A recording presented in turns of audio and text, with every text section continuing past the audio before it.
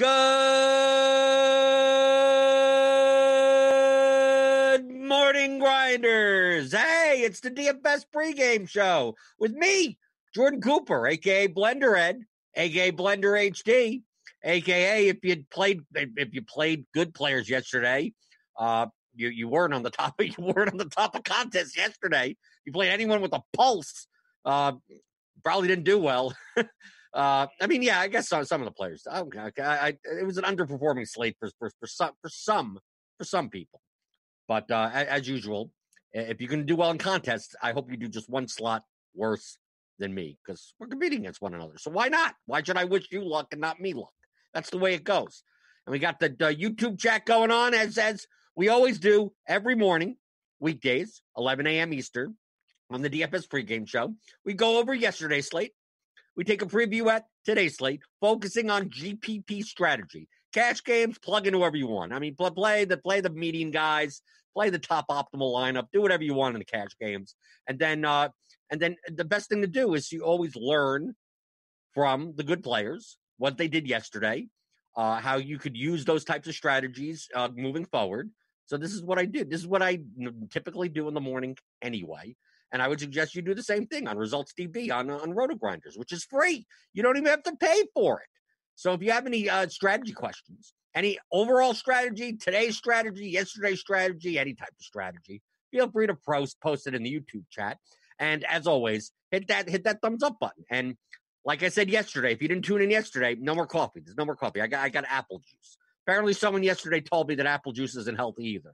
But at least it's healthier than coffee, right? Okay, so I guess too much sugar? Is there too much sugar in here? Look, apple juice. Let's see. What's in apple juice? It contains pure filtered water, concentrated apple juice, and vitamin C. How is that not healthy?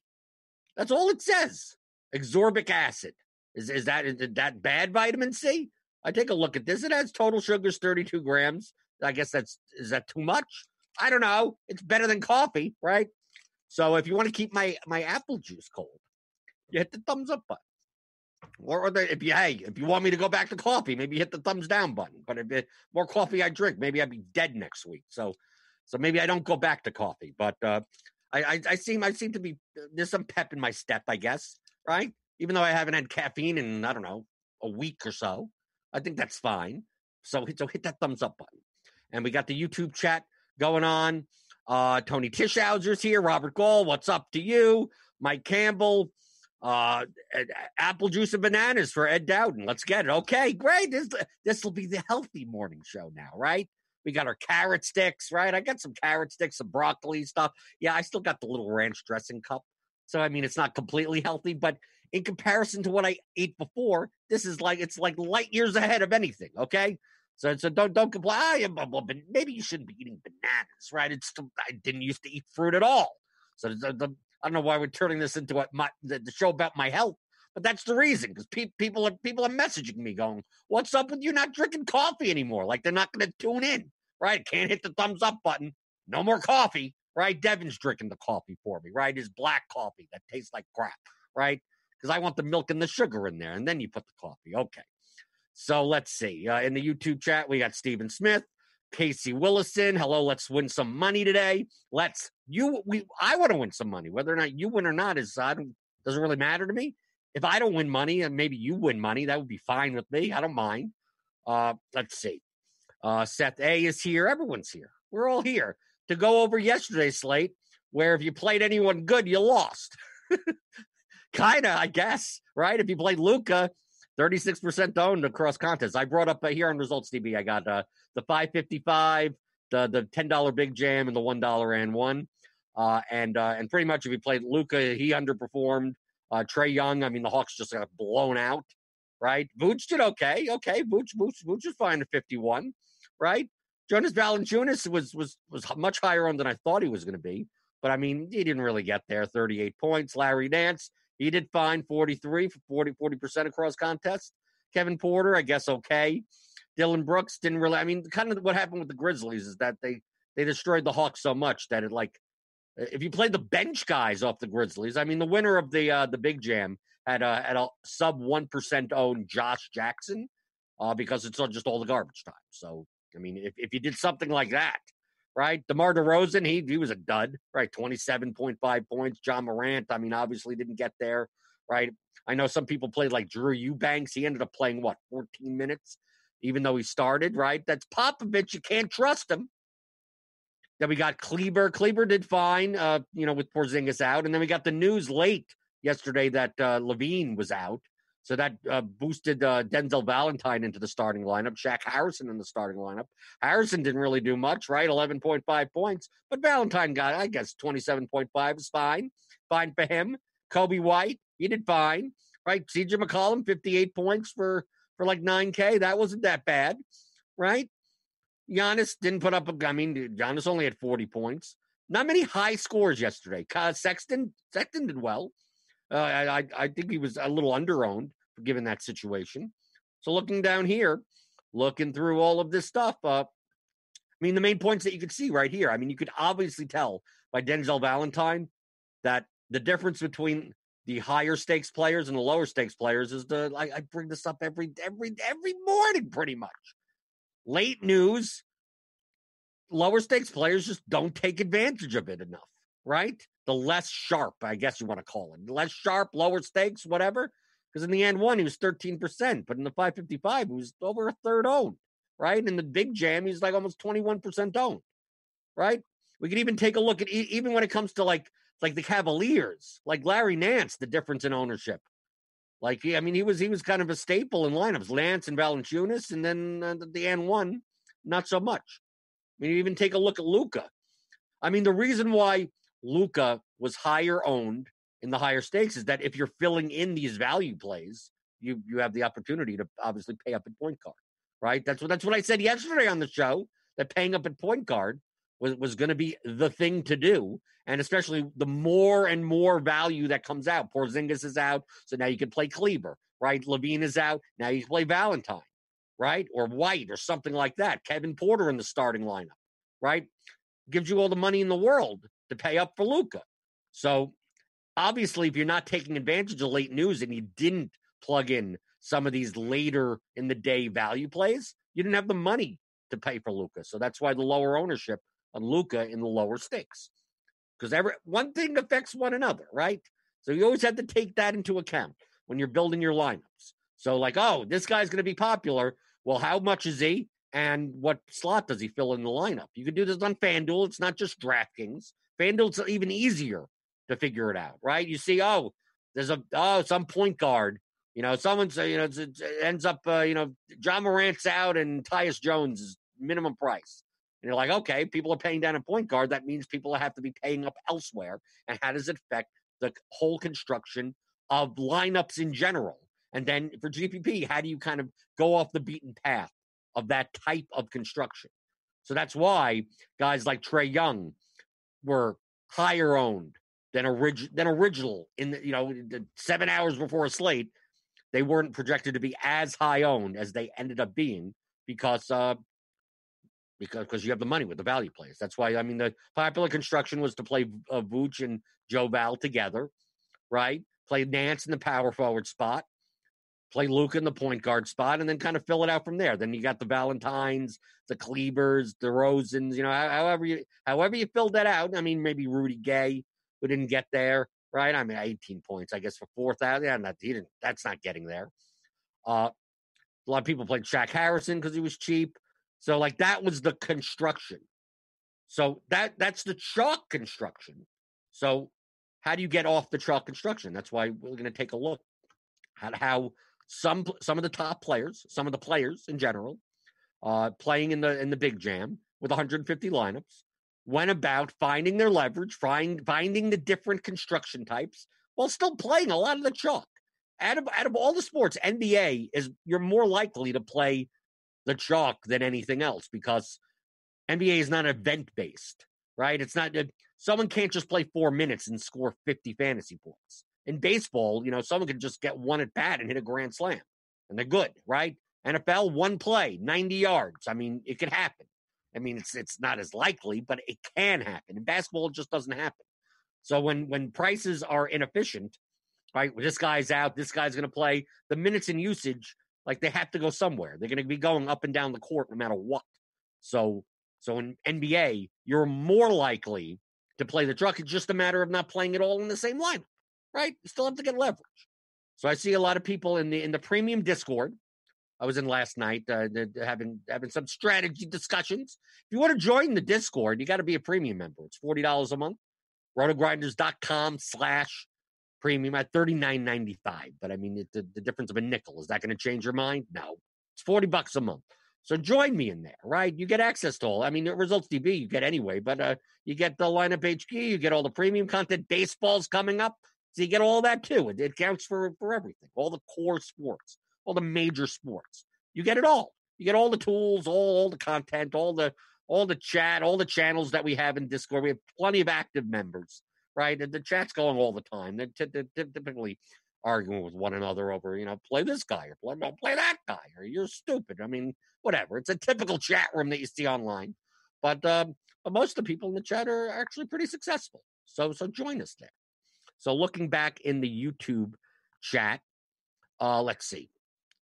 Mike Campbell says to just drink soda if you need caffeine, but soda's not good for you either, right? Soda's not caffeinated beverages. I shouldn't be drinking those, right? I think people are trying to kill me. Okay, let's see. Hit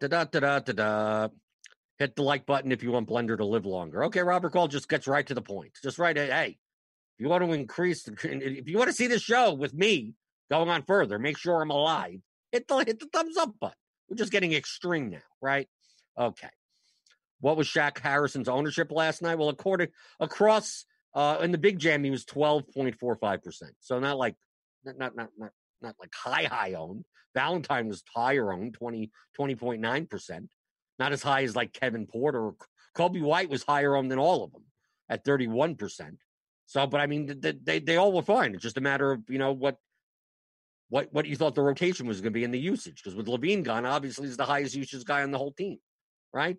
So even though Valentine started and White was on the bench, didn't mean that White wasn't going to close halves and still play 34 minutes. So I can understand why White was more owned than Valentine or Harrison, right? I think it was fine to play any of them, right? It's just that we're in uncharted waters pretty much with Levine out in that type of lineup, because you also had Otto Porter back, right? So he's coming off the bench. So you don't know. So if you took a shot with someone, I don't blame you, right? If you faded them all, I don't blame you, right? Because the production just could go anywhere, right? And no one gets there. But I mean, they were cheap enough that how do you not play some of them? Okay. Ed Dowden says, best thing about DFS, my mind erases the pain from last night. When I sleep, new day equals a new 100K possibility. Okay, as long as you have the bankroll to survive that's right. That's all that matters. Shake Milton's going to win you 100K tonight. Is Shake Milton going to be popular? Isn't everyone out for the Sixers? We'll get to that. Don't worry about it. We'll get to it. Okay. Join us in Discord. Don't be a bump on the log. That's from Stephen Smith. Every time I've been in Discord, it's people trying to sell cars or talk everything but basketball. Well, it depends on the time of day. It's a chat room like anything else. Jesus. Some people have nothing else to talk about. What's wrong with that? Ty Miller asks if there's any locks for tonight already. No, there's never a lock. No one's a lock. If you're asking that question, you're going to lose. So there you go. That's the answer. Okay, so take a look. Heebs 22 was the winner of the big jam last night. So I pulled him up. He was a 150 maxer, and then I pulled up some other top finisher, as well as some other 150 max type players, and we could see across the board that like the chalk was the chalk. I mean, like you don't see many of the complete fades of like Valanciunas. I know Ahubro, because that center spot like Vooch. So he had Vooch and Joe Val taking up a ton of the center ownership last night. Okay, so some of these players chose to either eat it or leverage off of it. So it's like someone like Ahubro went under on Joe Val. But if we take a look and go, well, then who did he play? Well, he played some Kevin Love, played some, let's see, at center. I'm looking down to maybe some Maxi Kleber in the center slot, cheap at center, barely any Trey Lyles. Let's scroll down a little bit more. DeAnthony Melton a little, Carmelo Anthony.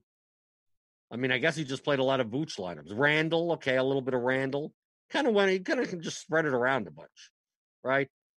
But still going under on Joval.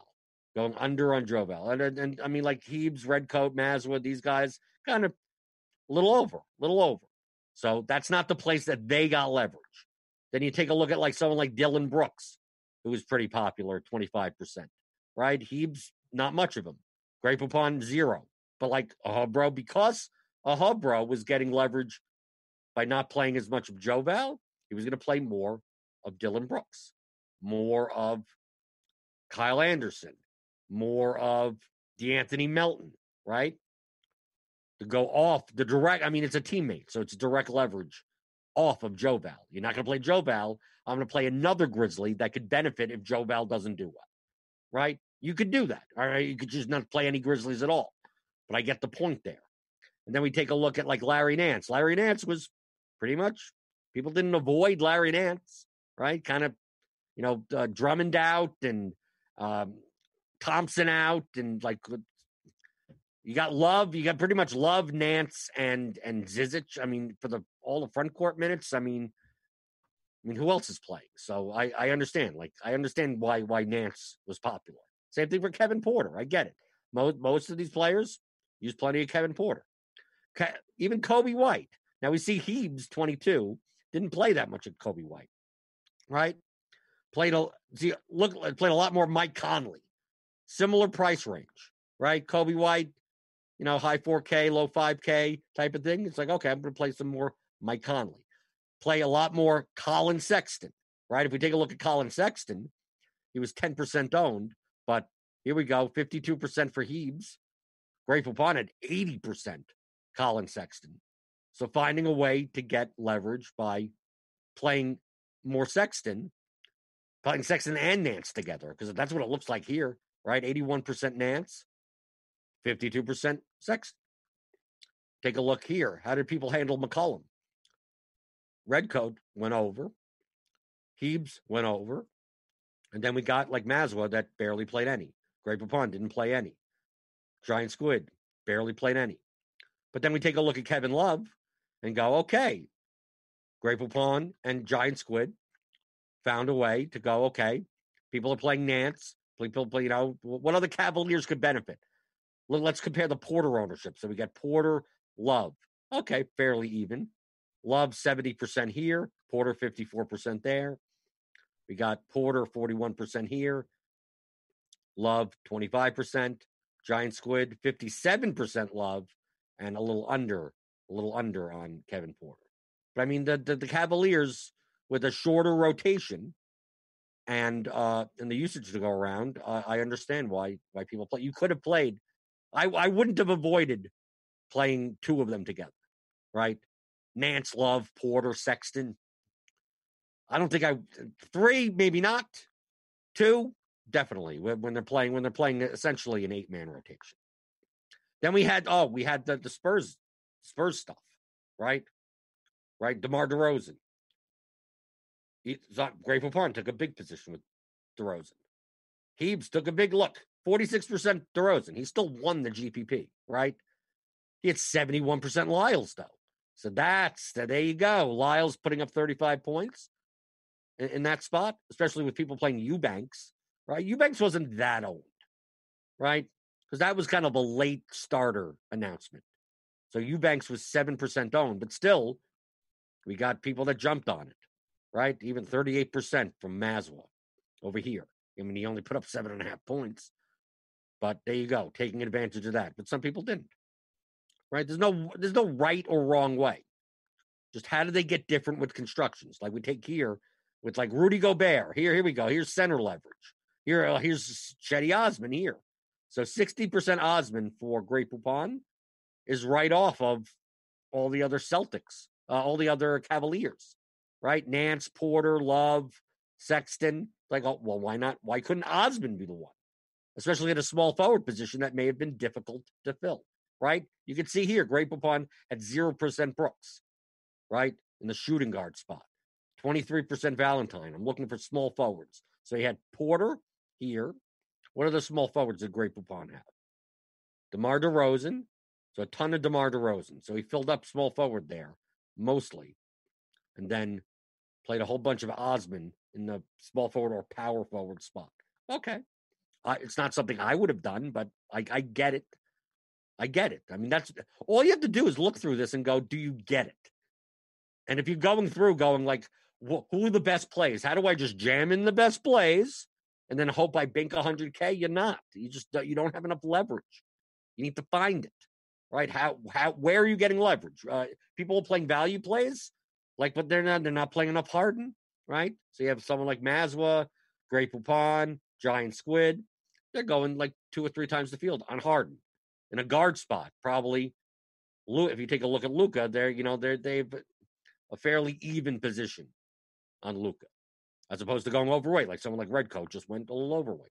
Look, Redcoat played a lot of, White, Luka, Valentine, McCollum, Conley. He had 24% Eubanks that didn't do anything. Jeff Teague at 16%. Aaron Holiday, like that. But if we take a look at like Heeb's 22, remember, he put in 150 lineups. The winning lineup had Josh Jackson in it. Where the hell is Josh Jackson? We find, okay, here we go. Josh Jackson was 0.69% owned. 37.75 points. There you go. That's it. None of these other players had him. But in what? Like 4 lineups? Something like, I mean, a little bit more than that. 6 lineups or so? Josh Jackson. Done. That just happened to hit the combo, right? If we take a look at the entries right over here, the winning lineup, Sexton, McCollum, Jackson, Nance, Vooch, Butler, Kleber, Lyles. Does this look look? I mean, take a look at this. People are trying to get so cute in GPPs. Does this look unreasonable yesterday? If you outside of Josh Jackson's sub 1% owned, the 1% owned at 4,400, which you could have played other people in that spot, right? So outside of Josh Jackson, does this lineup look like super contrarian? I mean, for the status of the slate, not playing Luka, not playing Trae Young, not having a high-priced guard. I mean, playing CJ McCollum, so that you got that there. But not playing going more balanced. I mean, take a look. This is a much more balanced build, especially on a slate that people are more likely to play stars and scrubs with the value opening up. So playing a Trey Lyles, Maxi Kleber, Colin Sexton, Nance, but I mean, this is not an unreasonable lineup. And it contained a sub 1% owned guy that put up 9x, and everyone else hit. So he wins. End of story. I mean, that's what I mean. You take a look, even Redcoat coming in third. Outside of Bojan, who obviously, broke the slate if you had him, right? 2% owned, putting up 48.75. But outside of Bojan, is this an unreasonable? Is this holy? How did they come to these guys? No. He played Vooch and Joe Valor in the lineup. Denzel Valentine is in the lineup. Nance is in the lineup. McCollum is when we're not talking about like off the board type of holy, who knows how they came up with that lineup type of plays. It contains one major, obviously overperforming leverage piece. But if we take a look at it's the 5th lineup. I mean, now a little bit more contrarian. You got Brogdon in there at 6%. You got Terrence Ross at 9%. But still, look at the Nance, Vooch, Valentine, White. I mean, we got tons of chalk here. Tons of chalk. I'm just going over this because in the Discord, people are talking about, well, I can't play these. They're showing me lineups that have like 6 of these types of guys. Like, I'm going to play 6 8 or 9% owned guys and then like 1 chalk piece. It's like, no, you don't have to be that ridiculous. I mean, I know it's a big GPP, the 100K to first big jam or whatever, the main GPP on DraftKings. You don't have to go nuts. You have to get enough leverage, but not to the stupid levels. The chalk hits in NBA more than any other sport. Now, it's some days this piece hits and that doesn't. And I mean, you can't predict that in general. But over the long run, if you play every slate, I mean, a guy that's under Larry Nance at 5,200 in that spot is gonna hit more times than not. So why not play him? If you're already getting different elsewhere, like there's no reason not to play him. Like once you put Terrence Ross and Malcolm Brogdon in this lineup, you just jam in the chalk. You don't need anything else. That's fine. You're good. You're done. Right? Let's take a look. This is a one lineup. Here's a single bullet. Willie K 272. Right? Now this is a contrarian lineup. Okay? This now we have Bojan at 2%, Daniel House at 2%, Bam at 3%. Right? Love 14%. So his highest, it's still at Nance, so Nance was chalk. This is way more off the board. But if you see, it was off the board, hit some places. It still only came in second, right? Heaps 22 had more chalk in the lineup and won. Of course, he had one, the Josh Jackson piece. But like you need to. These are the types of lineups that win when a lot of the chalk fails. Okay, you can play these types of lineups. I have nothing wrong with playing multiple sub 5% owned guys. I have no problem with that. Just understand that the situation in which this lineup wins is not just based on did your players do well at low ownership. It's did the chalk who were inefficiently priced to begin with, did they fail? Right? Did they not come through? I mean, Luka did not come through, right? Those types of players did not come through. So just understand what you're doing when you're building lineups. And that's why I focus. I said it yesterday. You're focusing on lineups, not players. Because I'm looking at this lineup going kind of over leveraged. I don't know, like you could have played, like Bam could have been Vooch, and it would have been a better lineup, right? Could he have just played? Let's take a look at Heats. 8,400. So he needed 300. If he would have played Bam, yeah, if he would have played like what's Valentine? Where's Valentine? Show me Valentine. 3,000. Right. Look at this lineup. If he would have paid up from Bam to Vooch, okay? Bam to Vooch would have been what? An extra 7 points? And then paid down from House to Valentine. And Valentine is what? Got 27.5. Okay? So that's a net minus 4.5. So you could gain another.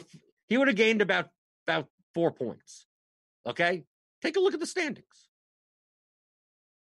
If he would have played, instead of playing 2% owned House and 3% owned Bam, if he would have played chalk Vooch and chalk Valentine in a lineup that already had Bojan in it and Love and all these guys, he would have won. He would have won playing the chalk, right? Don't play these two guys, right? House and Adebayo. Because Vooch put up, Vooch was 26% owned and he put up 51 points. Now, I mean, I'm cherry picking because it's just this specific contest on this specific night. But you see, you didn't need this leverage was unnecessary. Once you already had this in, of course, I'm saying this after the fact. You can't predict. Well, what happens if Bam put up a 70-point game? You're right. He would have won. You're right. Of course. I get it. I just want to highlight that although I always talk about finding leverage, finding different constructions, especially in large field GPP, that you got to get different somewhere, that there is a point where you don't have to get to the point of stupidity, right? Other sports, when baseball starts up, well, we can talk about 2% owned stacks all we want. Baseball is an event-driven sport. Completely different. NBA, where if they're high owned for a reason because they're more likely going to do well than anything else because of minutes and usage, and that's how basketball works. I don't think you need to go so ridiculously off the board. Every lineup, like once you put in Bojan at 2%, and once you put in like Sexton at 10%, I guess, like you're done. Like how much leverage do you need? Like, do you need how much more do you need? You can play Love at 14. I mean, once you put these guys in a lineup, you're good, right? Then just play the chalk. Just jam in whatever. Go to the lineup HQ and say who are the best options for these spots, and then there you go. You're done. You can do that for single entry, right? If you're a single entry or like a 3-max player and you're hand building lineups, you can still go into lineup HQ and do that type of thing. You go, okay, where am I going to get my leverage? Right? You can even use it with the lineup preview. Right? We even have a sidebar thing over here. right? You could just do one lineup. So let's say on today's slate, I'm just using it as an example, that you're going to pivot off of like Roji, like you're going to find some guard. Let's take a look at the high price players. Let's take a look at high price players. So we don't have ownership up, but based on these projections,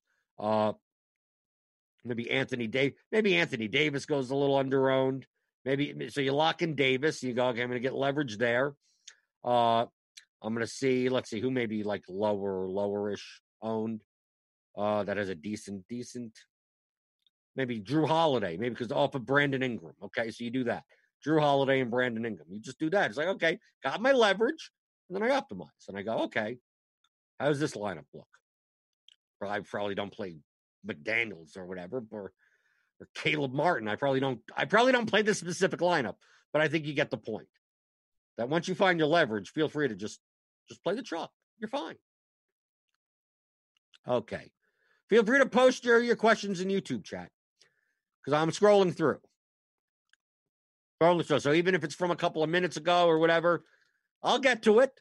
And if you want your question answered and you want to keep my my apple juice cold, you hit the thumbs up button. Okay. Just scrolling through YouTube chat a little. Ba-ba-da-ba-ba-ba. There are locks, but it depends on if you're cash or GPP, and it depends on what your build looks like. Locks aren't the same for everyone. But locks aren't. I mean, take a look at our smash percentage that we have in lineup HQ. Premium. So these would change throughout the day because obviously it's 11:33 in the morning. Who knows what's going to happen? So I mean, we talked about stuff yesterday that well, this guy's out and that guy's in, and this guy, and then everything changes. Well, that's why you need to change the projections. So these are like the chances of hitting a GPP type of score, target score. Like 30% is a high. A third of the time, that's a high percentage. So what's a lock? A lock. Terry Rozier's a lock today. Well, he's a 38%. Like, that's less than a coin flip. So Terry Rozier duds. Oh, I can't believe the lock. Well, it was never a lock to begin with. You have to change your perspective of what a lock is. There's no such thing as a lock. A 95% occurrence. There's nothing like that in anything DFS. So that's why I don't like the terms lock, because it implies something that is nearly 100%. Okay, Patty Mills was the only reason Ed Dowden made money last night. Yeah, it's Popovich. You can take a chance on any of those Spurs guards any game, right? Is it a Patty Mills game? Is it a Derek White game? Is it a Bryn Forbes game? You never know. You never know.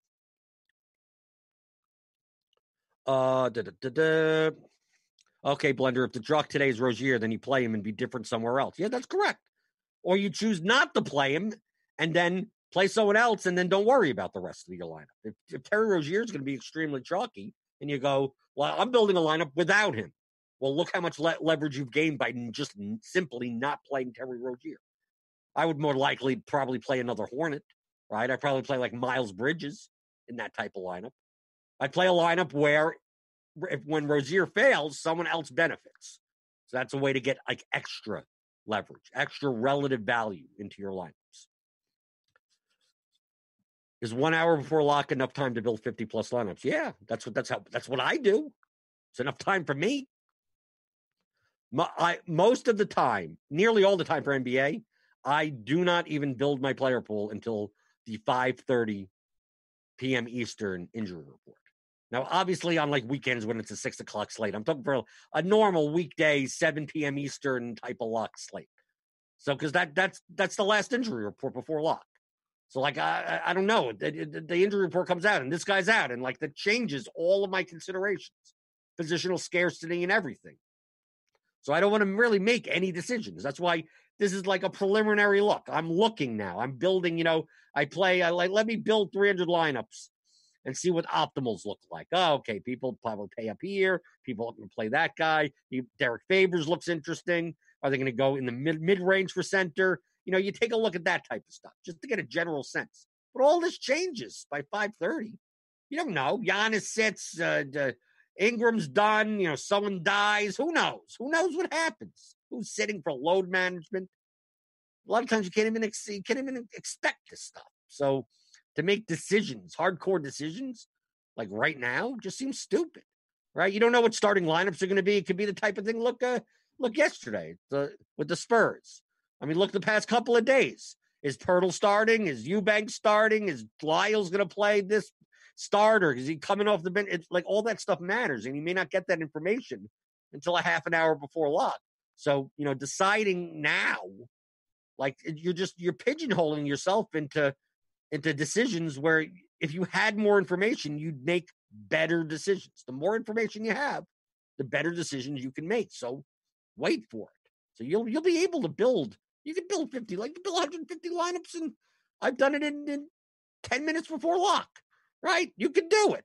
So you don't have to spend all day doing this. Andrew Tucker asks, what's the best approach on showdown lineups? I know that we don't really cover showdown on this show, but in general, your number one priority, if you're playing the large field GPPs in showdown, the large ones, is not being duplicated or being duplicated the least. That's a better way of putting it. Being different is more important than anything else. There's not, to me, if you build your lineup in showdown and everyone, and you open it up and everyone's 30% down, you screw it up. You're done. Doesn't matter anymore. You're done. Doesn't mean you can't win. It's just that your expected value is ridiculously negative. You're going to split 700 ways. So your EV you're never going to win enough, right? When you win $1,700 instead of 50,000. So play lineups that have less probability of winning, but more probability that when they win, you actually realize the value of first place to some degree, right? That's what you should be doing from a game theory perspective in showdown. Okay, the best advice he has given, don't play players and feelings you have. Play lineups. Certain chalk is great, but also depends on your entry size, max entries allowed, dollars. Yeah, everything depends on the contest that you're playing. If you're playing smaller field contests, the less leverage you need. Right? There's less need to be different. You don't have to be, if you only have to beat 800 other entries, you don't need the ultimate nutsy type of score, right? You could win with a lower score, which means you don't need as much leverage. You use as much leverage as you need for those contests. For the large field GPPs, the larger they get, the more that you need. You're not going to win 120,000 entry contest by just jamming in the 8 chalk plays. It's just not going to happen. If that lineup happened to be the winner, you'd be splitting 320 different ways. Okay, Sean A. says, players with the highest gap between their smash rate and projected ownership are the guys we want to be most overweight on, simply put. Well, maybe not overweight. How much exposure you have to players is more a matter of diversification and risk tolerance than it is like there being a right answer. But yes, I'm more likely. I know we don't have ownership up, but like if you sort by smash percentage, and if I saw Terry Rozier was a 38% chance of smashing, and he was going to be owned at 44%, that's the type of player that his ownership is actually higher than his probability of hitting the ceiling. So I'd want to be. Those are the places where I'm looking to have less of them. Not zero, but you could if you wanted to have zero. And then I would take a look towards maybe not towards, because typically the higher smash percentages are the better plays. I mean, are going to be the higher on plays. I mean, it's very rare to see a guy in 35+% smash percentage and being 2% though. Like his projections don't work that way. Anyone that's like that, people will notice. They're not going to go under the radar. So that's why you look down even further, like down in like the high 20s, low 30s, and you go, oh, okay, well, let's say we like Danilo Gallinari has a 30% smash. If he ends up being 6% owned, that sounds like someone that you should be adding to your player pool. What lineups you put him in depends on everyone else that you're playing, right? But that's how I build. I don't build by plugging in a player. I don't build by going, okay, I'm going to take DeRozan, and then I'm going to take Alex Len, and then I don't build this way. I build full lineups at once. So I'm just going to add players. Like there's 161 in the pool now. I exclude everyone. And then I add only the players that I want to play. So this all number, today's slate, I only played 24 players in my pool. Then based on those 24 players, what do the constructions look like? And I'm building them out at once. So like, I'm using these 4 small forwards. I'm using these 4 centers, these price ranges, and then building those constructions like that. So I'm not just plugging 1, then 2, then 3. I'm not doing that. So when you're not doing it that way, when you're not going 1, then 2, then 3, then 4, you don't have the bias of, well, I like the 7 guys that are in my lineup. Oh, I need a guy that fits in my utility that's 4,800, and you don't care who it is. You should always care who you're putting in your lineup.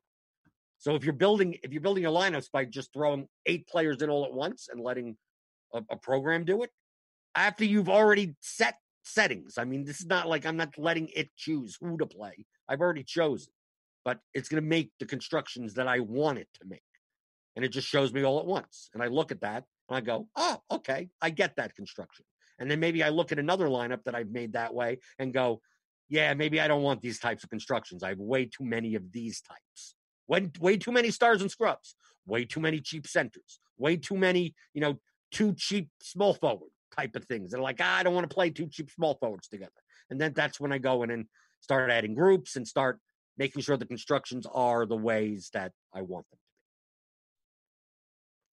Stephen Smith asks, so let's say I want to spend up for Beal at 10.4K. If you want to, is that a good idea? Is that a good idea? He projects really poorly. But if you want to, I guess you can, right? He'll be lower owned at that price. I want to run it back with the king, let's say Giles, but they're projected under 10%. Then should I play a chalky player? And yeah, if you're playing Beal today, if you're playing Beal with a king, let's take a look at the Kings. Where are the Kings? Okay. So just even based on these projections, the Kings don't even rate out all that great, right? I mean, De'Aaron Fox, but I mean, that's not even been healed. Based on our projections, the Kings don't even rate out well. Wizards aren't all that appealing either. Thomas Bryant, maybe, nah. Napier. So yeah, I would expect that game to be lower owned. But let's say you do play a lineup with Beal, and Beal now is small forward eligible, right? Makes him a little bit more valuable, right? Because he could fit into 4 slots, not just 3, because he's eligible at the guard utility as well as the forward utility position on DraftKings. So let's say you wanted to play a Fox Beal lineup. That Fox Beal combination is good. I can't see Beal getting double-digit ownership today at all. I cannot see Beal getting over 10%. I mean, I know we don't have projected ownership, but I can't, based on a 4.3x median, I can't possibly see him being. I mean, he could be 2% owned today, right? And then Fox against the Wizards for 8K on DraftKings, 10% maybe, something like that. I mean, he's not going to be all that owned. Once you combine those 2 players together, you got enough leverage. You're done. You plug in Beal, you put Beal, Fox, and then you jam in the chalk. Don't worry about leverage anymore. You're done. You've gotten plenty, right? You could feel free to. Doesn't mean you have to play the super chalk. Doesn't mean you have to play Rozier or something like that. He's going to be popular. Doesn't mean you're going to have to play Ayton or Ingram or Lyles or something like that. But I mean, you can. You've gotten enough leverage. You're done. You're done. You've done enough. You're playing a 2% owned 10K player that can put up 70 points in any game, right? And if Beal puts up 70 points at 2% ownership, it's not going to matter. You'd rather have the chalk that hits, right? Isn't that the worst feeling in the world? Look at when we looked before with Willie K 272. You got cute playing House and Adebayo. Yeah, he came in second. He got $40,000. I'm not like crying in a river, right? Oh, $40,000. Can't believe it. But he left $60,000 on the table. I'm not just playing Vooch and Valentine and then being done with it, right? That's what I'm trying to tell you. So once you have leverage, that's why I start with the leverage. I don't start with the chalk when I think in terms of lineup construction. I don't think in terms of, okay, what chalk do I want to eat? I'm going to eat Rozier. I'm going to eat Ayton. I'm going to eat Lyles. I'm going to eat, and then, okay, now where do I get different? No, I start with where do I get different? And then it's like, once I'm different enough, then it's like, okay, then what chalk guys fit into that line? I think that's an easier way of approaching, because then every time you make a construction, you're being very cognizant of how much leverage you need and have in every lineup. And we're getting some news. Okay, Jason Tatum unlikely to play today. Was that expected? I don't think it was expected. See, this is what people are going to watch this show 3 hours from now, and you're not going to know. I mean, yesterday we were talking about, I can't play Porzingis at that price. Well, he didn't even play, right? So Tatum is out because all these projections are going to change. Smart's going to play. Kemba Walker's going to play, but Tatum is out.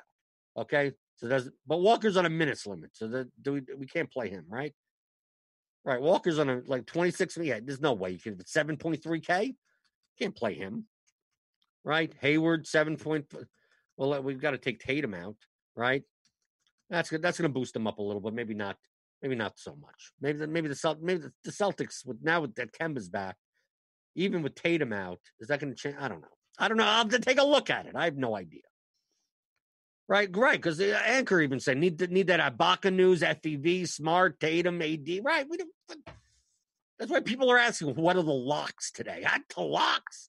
The only locks I know are goes on bagels, right? Right, a nice bagel, cream cheese, locks. That's what I want. That's what I want for breakfast, people. Right? Maybe I should start. If you want me to have some bagels and locks, bagels, cream cheese, and locks, hit that thumbs up button. Right? Goes to apple juice goes well with the bagel and locks, right? Anchor asks, can you go over high-end single entry strategy for GPPs? It's the same. All GPP strategy is the same. Just it's all a matter of how much leverage do you need. If you're playing high stakes single entry, those are smaller field tournaments, so the amount of leverage you need is minimal. You can play what essentially is a cash lineup with one pivot and win one of those, okay? Because that's all the leverage that you need. You could one or two spot, a 2v2, you switch out two players with two lower-owned players. You're good, right? That's all it's the same strategy, same exact strategy. But obviously in large field GPP, you're much more focused on leverage because you have to beat so many more players. So there's no difference. The major strategic difference that you have to consider is that in small field single entry GPPs, the chalk tends to be chalkier for very good reason, because everyone knows you don't need as much leverage. So that's why I take a look. I show you the difference. Like this is the 555. This alley-oop. It's a smaller field tournament, but that's why Joe Val is more owned than in the N1. Is more like the chalk is chalkier. So if you're looking for leverage, it's easier to find in single entry GPPs because the chalk tends to be chalkier.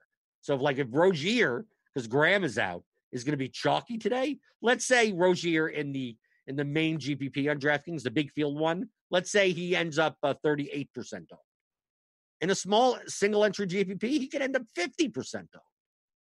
So you know that if you wanted to fade Rozier, you're getting more leverage fading Rozier in a single entry GPP than you are in the large field GPP. So if you decide to play single entry GPP and fade Rozier, that's all you need. Once you fade him at 50% ownership, you're done. Play the best plays. You could literally just X him out and then just play, and you have enough leverage because you faded essentially the chalkiest guy on the whole slate. Assuming that he's the chalkiest guy on the whole slate. Well, who knows? Maybe he's out too. Who knows? We don't know. Load management. I have no idea. So that's all. The size of the GPP depends on how much leverage you need in the lineup. That's it. Smaller, less leverage. Higher, more leverage. That's it. Nothing else changes. One entry, 3 max, 150 max, 20 max. None of that matters. Okay. Korkmaz is about to go off tonight. Mark my words. Okay. I guess so. Well, everyone from Philadelphia is out. Can you predict that situation? It could be Korkmaz. It could be Burks, right? I mean, who knows? Shake Milton. What is his price up to? What are we doing with Shake Milton? 6,300. Oh, geez. Are people playing 6,300 for Shake Milton today? Is that happening? Is that going to happen today? I wouldn't do it. I'd rather play Korkmaz at that point. All right. Rather play Alec Burks. But I guess you could play Shake Milton. It's against the Lakers. I think I'm more inclined to play if you're playing Sixers, I would play AD or something. AD, LeBron. I would hope AD plays. Something like that. And then we got the big game, right? 247 total. Pelicans, Timberwolves. Can you believe that? 247 is the total. So those are good targets, right? The Pels are in a good spot. They can play players from that game. But people did that yesterday, right? With the Grizzlies and the Hawks, and that game blew out. So you get screwed. So just because it's a high total doesn't, got to jam in all the players. Yeah, you better hope the game's close, right? And then you got the bench guys go off. Etwan Moore has 50 fantasy points because he plays the entire, fourth quarter and puts up 17 shots. It could happen. Okay. On your lineup HQ, Ayton projection and smash percentage is different. Any idea why? Well, maybe because I didn't reload it. You can take a look. There are timestamps up here. So here, like 11:51.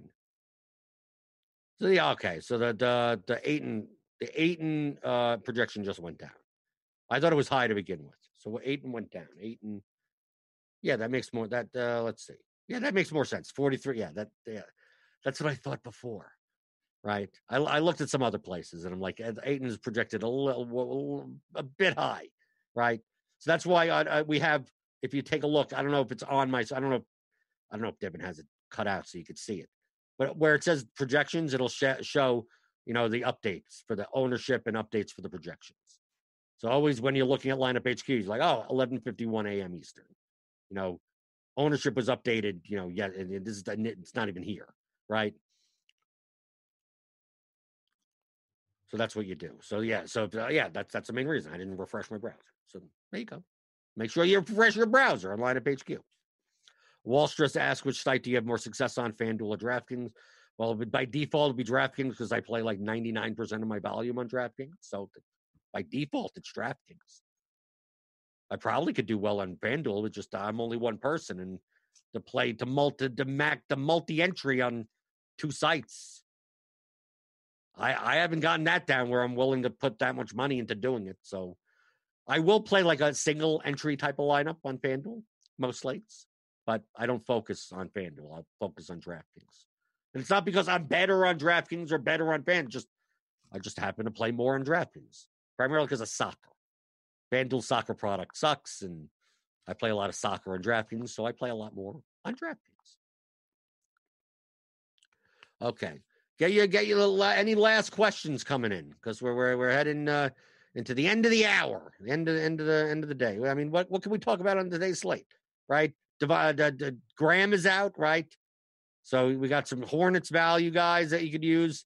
The Sixers guys are out, so you could use those cheaper guys, right? We got obviously the Spurs. What's going on there? We got the big total with the Pelicans Wolves. We got Tatum out now, so that's going to change some stuff. And we got anything else that happens. I mean, it's 11:55 a.m. Eastern. 3 hours from now, and maybe half the stuff that I just said doesn't matter anymore. Okay. What's Ayton and Lowry's percentage showing right now? Right now, if it's updated at 11:51, it should show the same thing, right? Ayton's now at 26% smash, right? Because his projection was like 10 points too high. That's what I thought. At least that's just from common sense. I'm like, I don't see why he should have that high of a projection. I'm not saying he's a bad play. He shouldn't be a 6.4x median at 8,400. There's nothing that shows that he should have been. But that's why the projections get updated throughout the day. That's why we have the premium NBA projections team. You can see right here. You get the projections if you're a premium member. RotoGrinders.com/premium.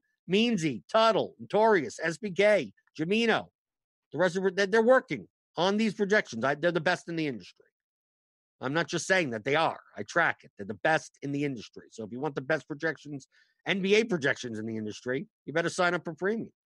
Because you can't just go, maybe people are taking screenshots during the show. I'm not going to pay for premium. I'm just going to take screenshots. As I scroll up and down, these things change throughout the whole day, right? All this can change, right? This goes up, this goes down. These get updated a half an hour from now.